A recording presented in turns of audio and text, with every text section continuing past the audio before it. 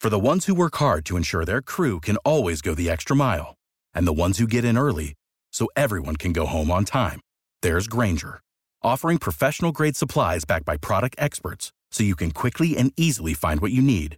Plus, you can count on access to a committed team ready to go the extra mile for you. Call, click Grainger.com, or just stop by. Grainger, for the ones who get it done.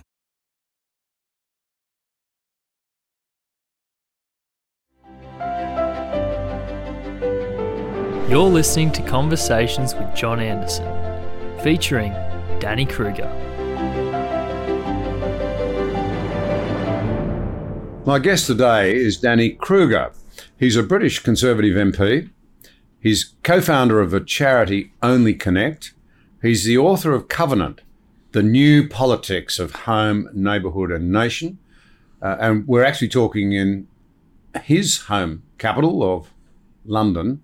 And can I just say to you, Danny, it's great to have the opportunity to talk with somebody who's doing some deep thinking about where we're at. Thank you, John. Thank you. Now, you're part of a group of MPs elected since the 2016 Brexit referendum who call yourselves New Conservatives. What makes you different? And why should somebody believe that anyone can be a new Conservative? Isn't it about bringing back the past? Yeah, well, it's a cheeky name, and I'm conscious it raises eyebrows, including among my colleagues who think you can't be a new Conservative, and I get that. It's slightly a play on New Labour, Tony Blair's rebranding of the Labour Party to reflect the changes that had happened in society that made the old Labour socialism redundant, and obviously New Labour was very successful politically. The difference, of course, is that conservatism is not redundant. It's not our ideas that need to change. But what happened in the Brexit referendum of 2016, and then again in 2019 when Boris Johnson won a landslide majority, which was when I became an MP, those two votes we swept the board with voters from places that didn't used to vote Conservative, and in many places didn't vote at all, and they came out to vote for Brexit, and then they came out to vote for Boris, and putting their trust in politics for the first time in many cases, because they want change, and they want what we now think of as a realignment in our politics, a reorientation of government and the political class back towards the values and the interests of ordinary people. And the revolution that has happened, and being Britain, it's a gentle, peaceful revolution for the most part. We don't have to have violent overthrow to change things dramatically, but it is a revolution. We've seen an uprising of the ordinary people of this country against an elite and an establishment that identified itself more with global interests and with ideas of what modern life is like that are very different from those of the public themselves. And although I don't want to, and it's very important actually to me not to attack individuals, because I think everybody's trying to do their best, but you do have in the British establishment a class of people who, they sound like me, they went to my sort of school and university, and yet they represent a very, very different idea of Britain than from the one I hold. And the public had enough of it. And in 2016 and then in 2019, they said, we want change. And we think, and the New Conservatives are a group of MPs, as you say, elected since that moment, we stand for this new politics, which identifies with the economic and cultural interests of ordinary people, which I think of as the Conservative idea. We're the national party. We stand for the people. And we believe in establishment, and we believe in tradition and ordered institutions. But that fundamentally depends on having an affinity with the public. And I think the establishment in the UK had lost that until the Brexit referendum and then the 2019 election. I want to come back to that disengagement by the modern elites or the establishment, if you like. To your own seat, we share something in common. I had a very big rural seat. Actually, mine might have been a bit bigger than yours because it was basically the size of England. Yeah. Pretty much. How many people? What was the population? Around in those days, 75 to 80,000. Yeah, that's the same as me. But a vastly bigger area, and no major urban centres. Yeah. I think you said you've got no McDonald's in your electorate, but that's right. The point I wanted to just ask about that is that I assume that there would be greater sympathy, because in the end, in politics, you've got to win enough votes. 50% plus one to be able to have that say in the chamber. Yeah. So you live in a part of England that is a bit more traditionally aligned? Yeah, so I live in I represent a seat that has been Conservative for as long as anyone can remember. So I don't come from what we now call the Red Wall, those post-industrial towns in the north of England that always used to vote Labour. But the colleagues that I work with mostly do. And I think there is an affinity, and this is why I think the Conservative Party's got such a unique value, and our tradition has so much to offer the present moment, because we do unite the country, the rural heartlands, the coastal communities, the suburbs of England that have, traditionally voted Conservative, but we're also able to align with those post-industrial places. And the offer of Brexit and then what Boris stood for in 2019, it was the same message.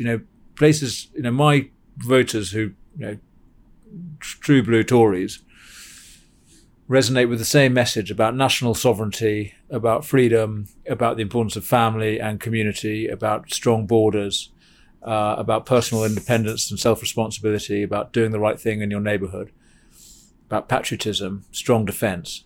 These messages resonated with these new voters of ours in industrial towns. So that was what was so brilliant about that landslide. We had one message, and we won a national vote. We won a national mandate: north and south, rich and poor, rural and urban. Or rural and suburban, I should say, because the inner cities still mostly voted Labour. And that's the unity I think that our movement, the Conservative movement, is able to generate if it gets its message right. Now, you made a very interesting remark in there, and I can relate to it, I think. I was recently found myself taking a different view to many people who were university educated, which I am, who are comfortably off, which I am, and I'm thankful for that. I'm very fortunate. And I've sort of had a good education and all the rest of that. But I'm out of sync with their thinking on a lot of things, so I can kind of relate. Yeah. And that raises the issue of why is it that despite the evidence of the failure of many of the economic and social policies that have been pursued by what might broadly be called the left, that intelligent and thoughtful people who have done very well indeed can't see that it's not working? You talk alignment and levelling up in Australia, in Britain, but the elites are actually supporting the very policies that have made the problem so bad. Well, I think we can be cynical and recognise that the policies have been good for the elite. I mean, the critical feature is the two great things that have happened over this century, and you've written about this, John, are cheap money, which has flowed into asset prices, asset inflation, which is of course a great benefit if you happen to own assets. Yeah. So we've all seen our house prices rise, those of us who own our own properties. The fact that nobody else can get on the housing ladder is somebody else's problem. So those of us with assets, and then of course you can pass it on to your children, so they'll be okay too, have benefited. The other great policy decision that's been taken in our times in the UK is effectively open borders. So we've had mass migration into this country. First when Tony Blair opened the borders to EU migrants, and then since Brexit, madly we've expanded our immigration from the rest of the world, and which we're now able to do, but I think was a misguided step. So we've had huge flows of cheap labour into the country, which again is of great benefit to those of us who need, someone to wash the car and clean the house and, walk the dog. There are all these cheap jobs that make life better for people with wealth. And the other reason why I think, because that's cynical, the fact is it's to the benefit of the wealthy, the economy we have. But I think the more profound reason why the elite have connived at this system is cultural. The power of the argument that we need to be open to the world, that we should be sustaining a large welfare state, which requires borrowing money and raising taxes on enterprise to sustain a sort of class of publicly funded professionals as well as the recipients of welfare. These things feel culturally and morally good to many people. And the argument about migration, of course, is instantly associated with race. And in the UK, with the history of colonialism and empire, which for many people feels like we have to expiate our former crimes by admitting large numbers of people and trying to accommodate rates of immigration which we simply can't. So I think there's a selfish economic story and there's a cultural one, which between them have induced people to support this regime. And then it's our fault on the right in politics of not mounting effective counter arguments and changing the narrative, and that's what we need to do. So the interesting part of that, though, let's drill into it for a moment, is that what you've described as self-interest and the powers that be, the elites in it, perhaps Australian language, establishment in your language, running policies, but after the GFC, during COVID, now often in the name of preserving the environment, which exacerbate that problem of inflation, which so damages working class and less fortunate people, at the same time as it advantages the better off. There are two things that strike you about it. One is that it's intellectually indefensible. The evidence is in. 50 years of this approach was proving to be a disaster for large numbers of our people, and they deeply resent it. And the second thing that's striking about it is that they go on dressing it up in nice language as though they care and they're being compassionate. I find that very galling. Aren't they intelligent enough to recognise that what is happening here to a very great degree is a denial of agency? It's very patronising. We love you, so we'll give you a whole lot of welfare rather than doing the meaningful thing, running an economy that gives you a job and agency and choice in life. We've had a culture, particularly in the UK, and I'm sure it's the same in Australia, over 50 years of welfare policy that has exacerbated the problem it's intending to resolve.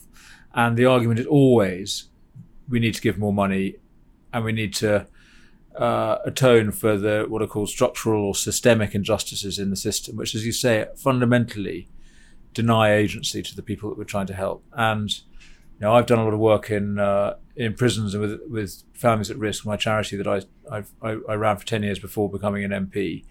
And I saw so clearly how disastrous welfare is for families and for individuals, for these proud young men who, because of all sorts of reasons, and it's worth drilling into them, but put those to one side, for all the reasons that they end up in crime, they have such agency, they have such power to influence their own lives, certainly the lives of their families and their neighbourhoods, and that effect is so often disastrous. They destroy families, they destroy people's lives in their communities through crime. They have such power of effect on other people, and yet the culture tells them, you're a victim, you're not responsible for your own behaviour, you didn't make the mess you're in, society made it. And yes, we have to put you away because the law says that, but we're not really going to hold you to account for it.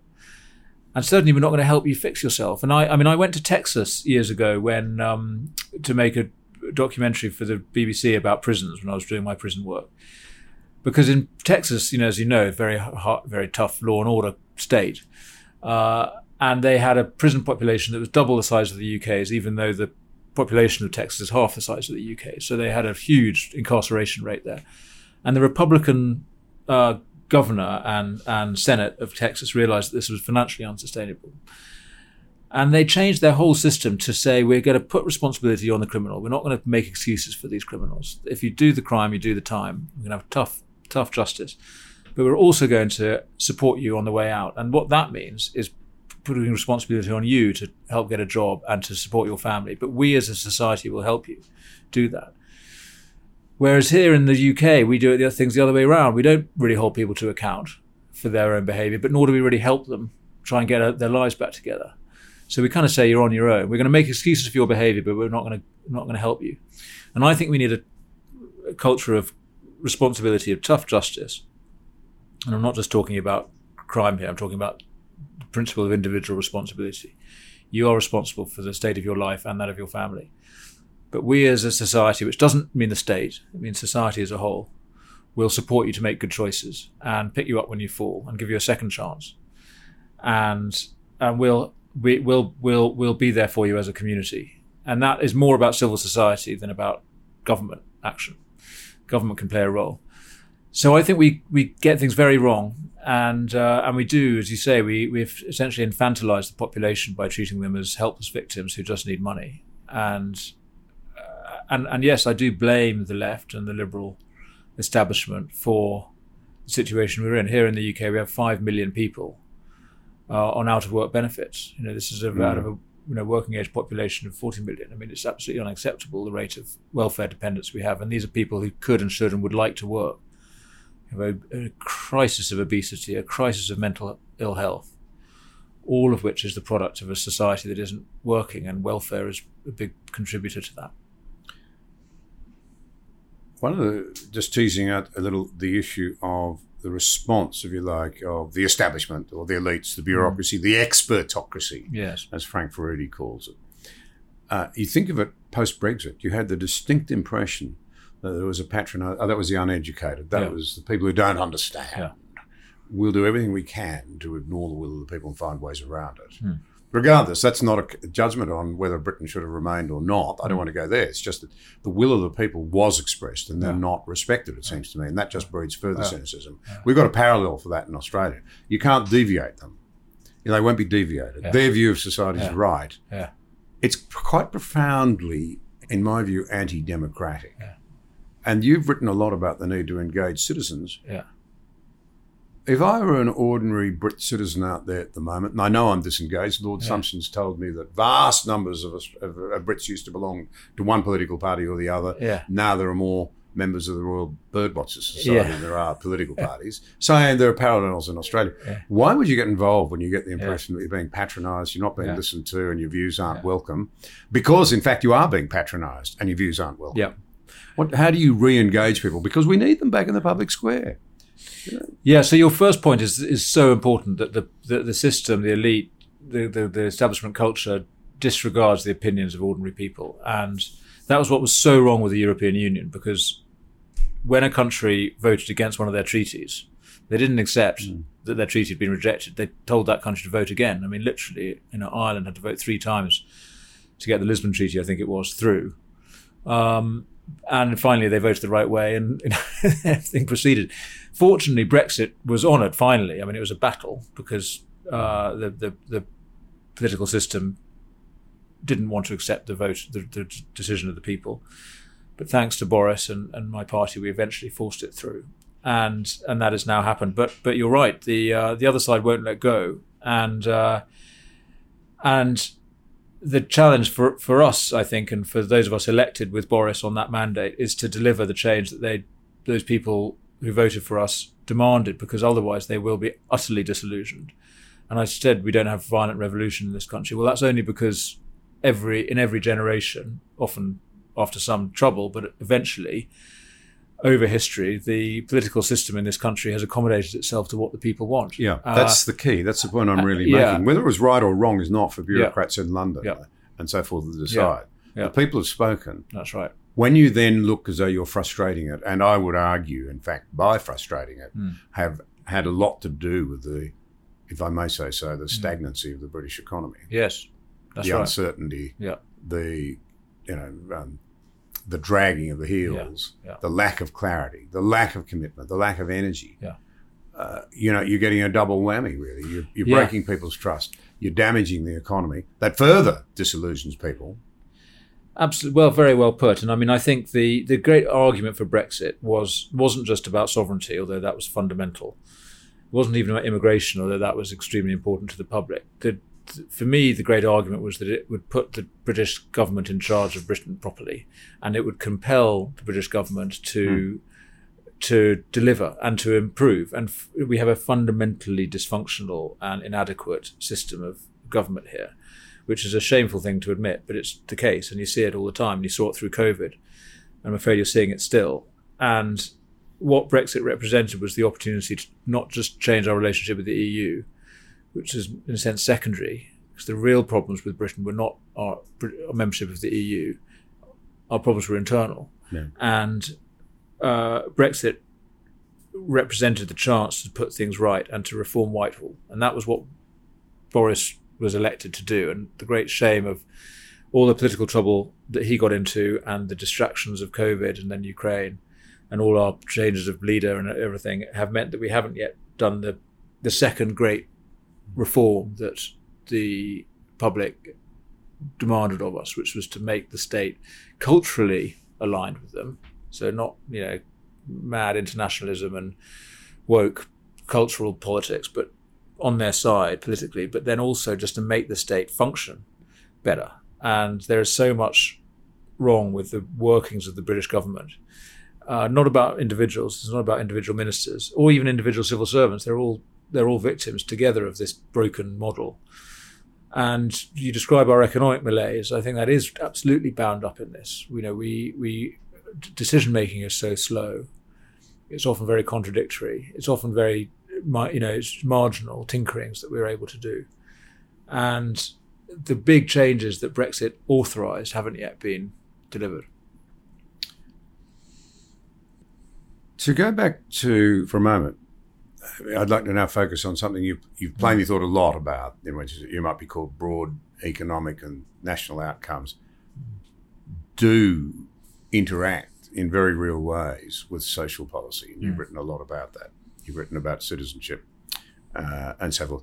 Firstly, the US, since I left school, and that was quite a while ago in the mid-70s, but since that time, the population of the US has roughly doubled. But the population of the jails, and overwhelmingly it's young men, has gone up around 750%. Wow. It's a staggering sort of indictment, really, of a society that's plainly producing boys who are not coping. What's happening to families that's so disastrous? Right across the Western world, I don't want to single out the Americans. I mean, here, you and I would say that functional environment that a kid grows up is important, and we shouldn't discard marriage, but marriage has been for 50% of the kids that land on the ground in this country, I understand. There's no marriage structure involved. Yes, that's right. And half of all children are now living in homes without both of their parents. So we have exploded the traditional model of the family, and there are a whole bunch of causes of that. But the one thing that I think the state can do is to support the model of family life that is, as it were, historically endorsed. It's the one that we've had traditionally. It's the one that most people want. And it's so interesting how, despite all the, as it were, attacks on marriage, despite the whole individualistic culture which says it's all about me and my journey, and I don't need other people, I'm just going to seek my own path. Despite all of that narcissistic culture we have, still what people want, what everybody wants, is to settle, to find some one person to commit themselves to and settle down with. You hope for life, and to have children with them, and to stay together through as those children grow up. You won't find anyone who doesn't really want that for themselves. You might find a few, but there's this golden thread of the ideal of commitment and staying together, and fidelity, faithfulness, and essentially putting other people ahead of yourself. This is what we want. This isn't some quirky, kooky, conservative idea. This is what everybody wants. And so it's such a shame that we're talking about elite culture. It is such a shame that we seem unable to make the case for that model when it's what the public, every individual, seems to want for themselves. And so what we should be doing, I believe, and what historically we have done, and actually what many other countries do much better than us, is to recognise the family as an economic unit, because often it is money that drives families apart, breaks up relationships, as we know. We need to make it easier to look after your own kids, easier to look after your own old folks as well. I mean, that's a massive issue. The breakdown of family life has led to the loneliness and the abandonment of the old, as well as children being put into unsatisfactory daycare and so on. So we need family life for all generations. And I think we should be recognising the economy of the household. The word oikos, from which we get the word economy, is the ancient Greek word for the household. So the economy is rooted in the home.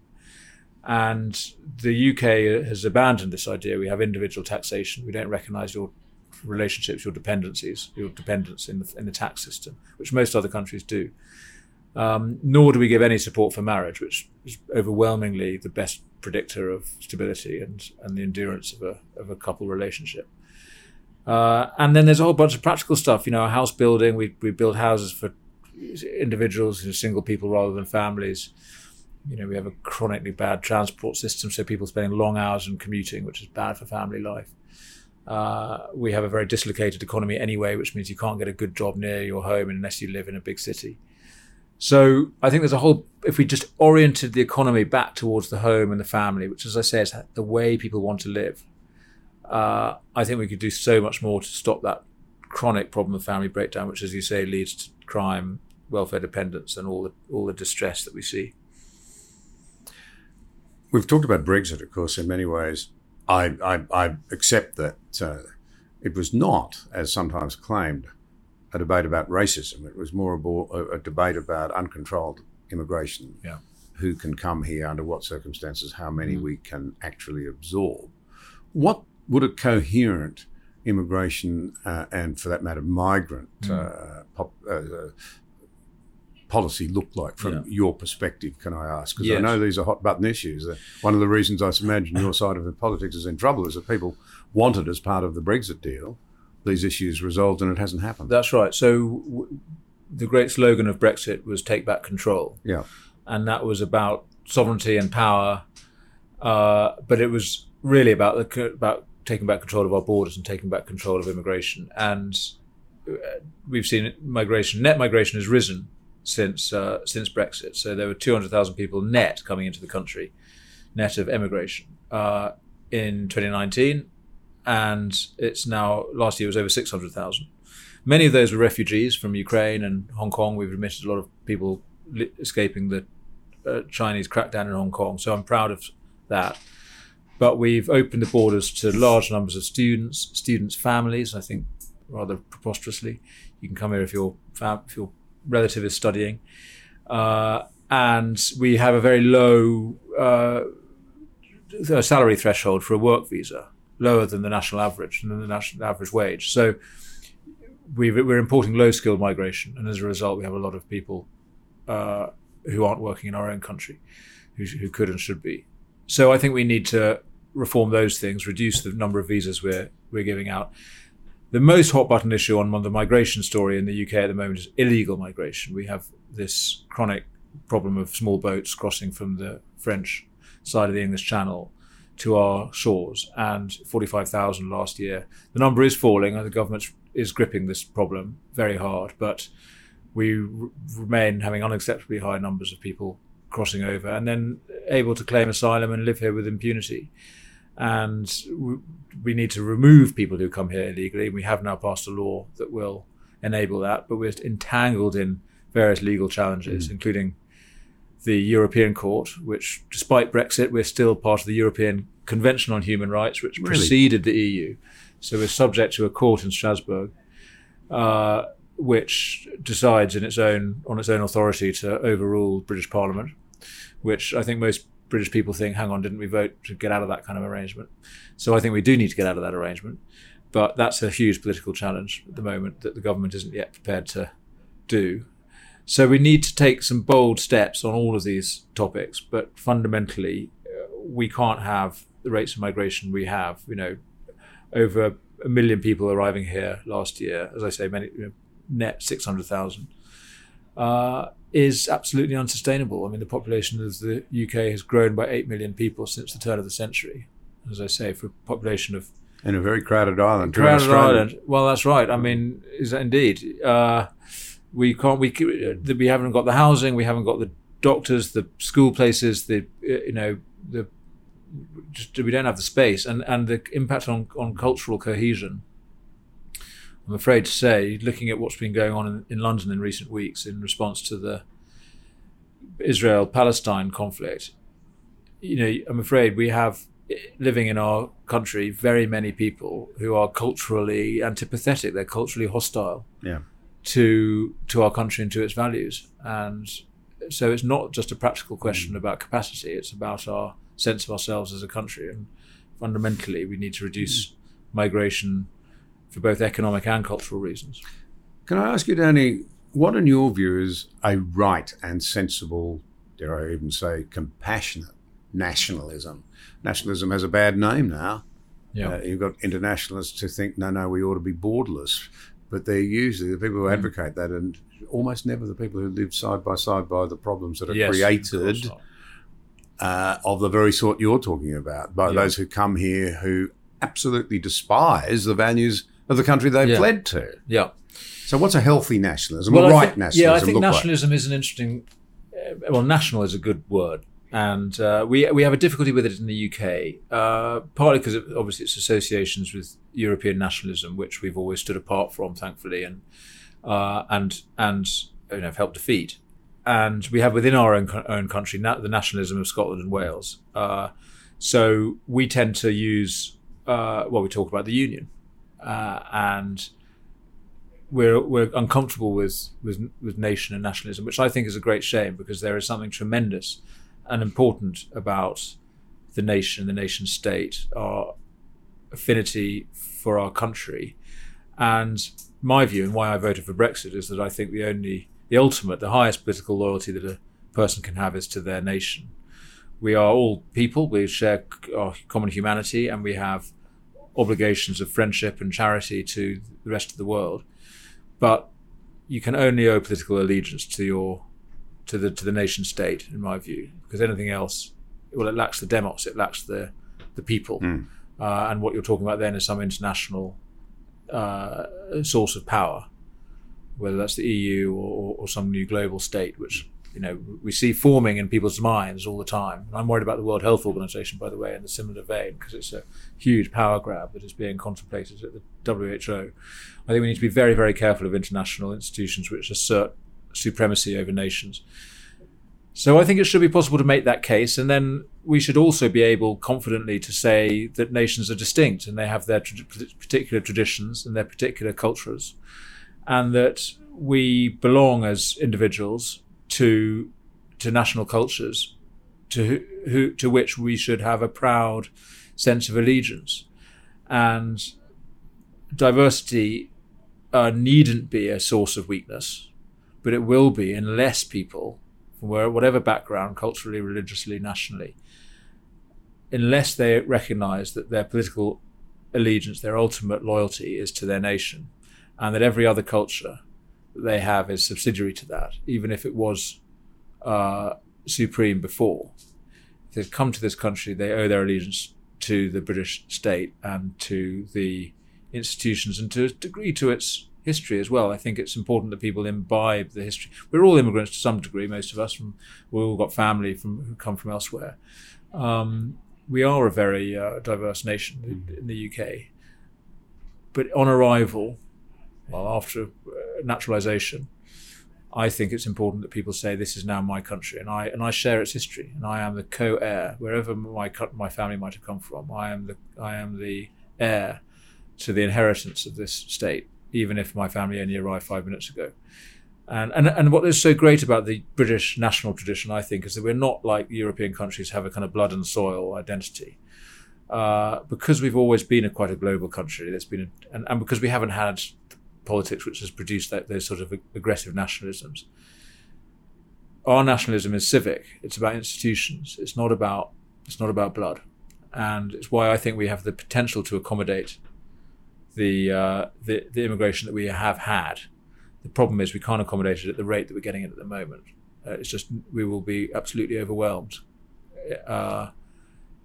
and that business of accommodation will not be possible with the numbers we're dealing with at the moment. But I think there is still every reason to think that if we had a robust civic national story to tell, we can manage. And as viewers might note, you're wearing your ARC lanyard. I've taken mine off, but at the time of this recording, we're in London at the Alliance of Responsible Citizens gathering. We've been talking a lot about narrative and a lot about a better narrative, because we've imbued our societies with very negative narratives. To, if you like, land the aeroplane, I'd just be interested in your views. Shortly before he died, I had the honour, and it was an honour, of talking to Rabbi Jonathan Sacks, who in this country seems to be revered as a deep and thoughtful man, and a very kind and compassionate man. And he, at the time, told me that he was literally travelling around village to village, city to city, rural area to rural area, around Britain, talking to young people. He wanted to know two big things. How did they feel about the future, and what gave them their moral compass? Mm. He said and he said the answer to both, and this is 4 or 5 years ago now, were very interesting. He said they actually think it's going to be much tougher for them. Mm. They get it. Mm. They know that the West's economies are not doing well, and particularly in the poorer parts of Britain, they get it. Mm. That's interesting. But the one that I wanted to drill into, he said, most of them feel that they've not been given a moral story. They've not been given a moral compass. So what they've actually done is find someone in their life that they admire. At least you hope it's someone they admire. A grandmother or a wise old man down at the end of the street, and tried to say, well, I want to be like that person. But it's not actually a moral code, is it? It's not not giving someone a compass by which they can navigate their own lives. No. You've written a bit about this. Yes, although we all do learn from each other, and identifying an older person in your life to look up to and try and live by their lights, I think, is a pretty good proxy for a moral code. What you hope is that there is a shared set of understandings that young people can tap into, but they will only do it through role models and through relationships. I don't think we can imagine, and it wouldn't be a good situation to sort of, broadcast like the North Koreans, through megaphones into every home and every classroom, telling people what to believe.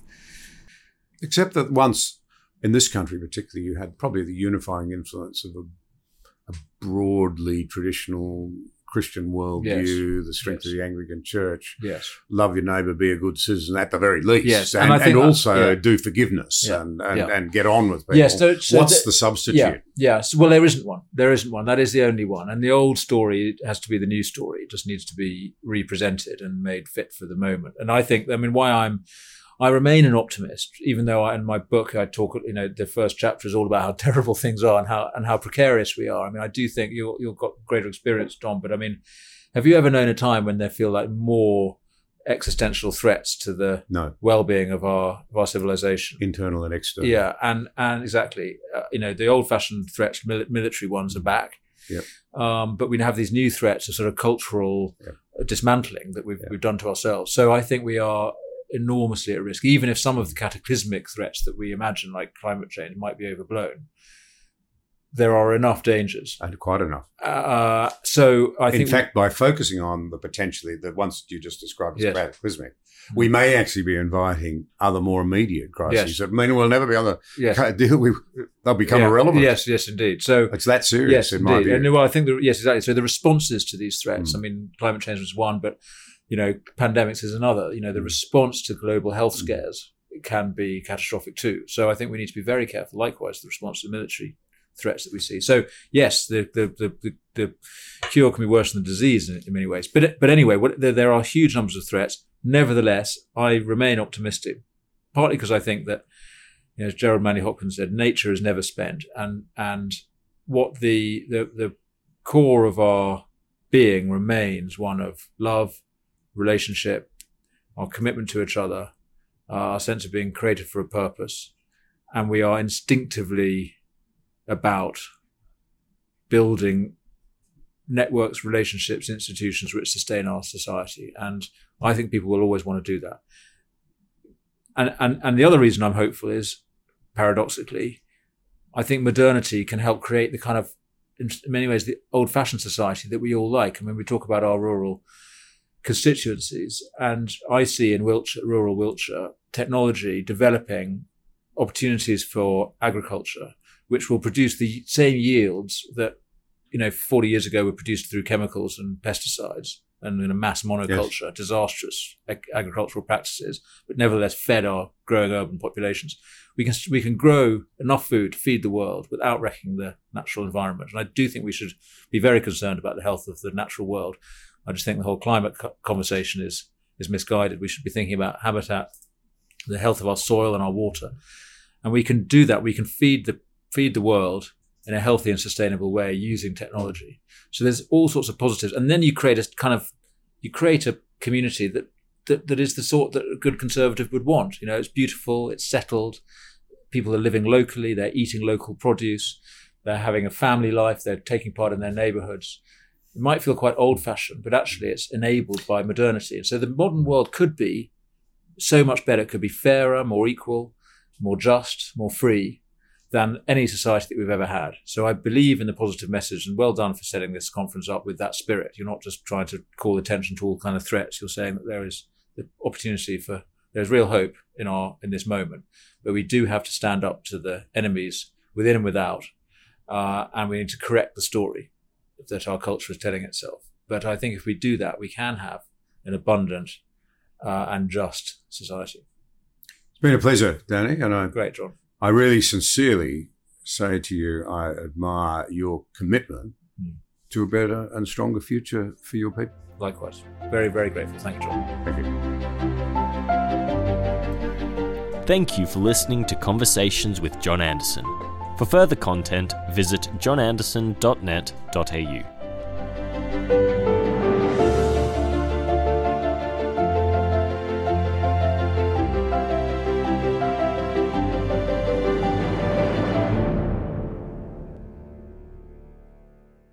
Save big on brunch for mom, all in the Kroger app. Get half gallons of delicious Kroger milk for $1.29 each. Then get flavorful Tyson natural boneless chicken breasts for $2.49 a pound, all with your card and a digital coupon. Shop these deals at your local Kroger today, or tap the screen now to download the Kroger app to save big today.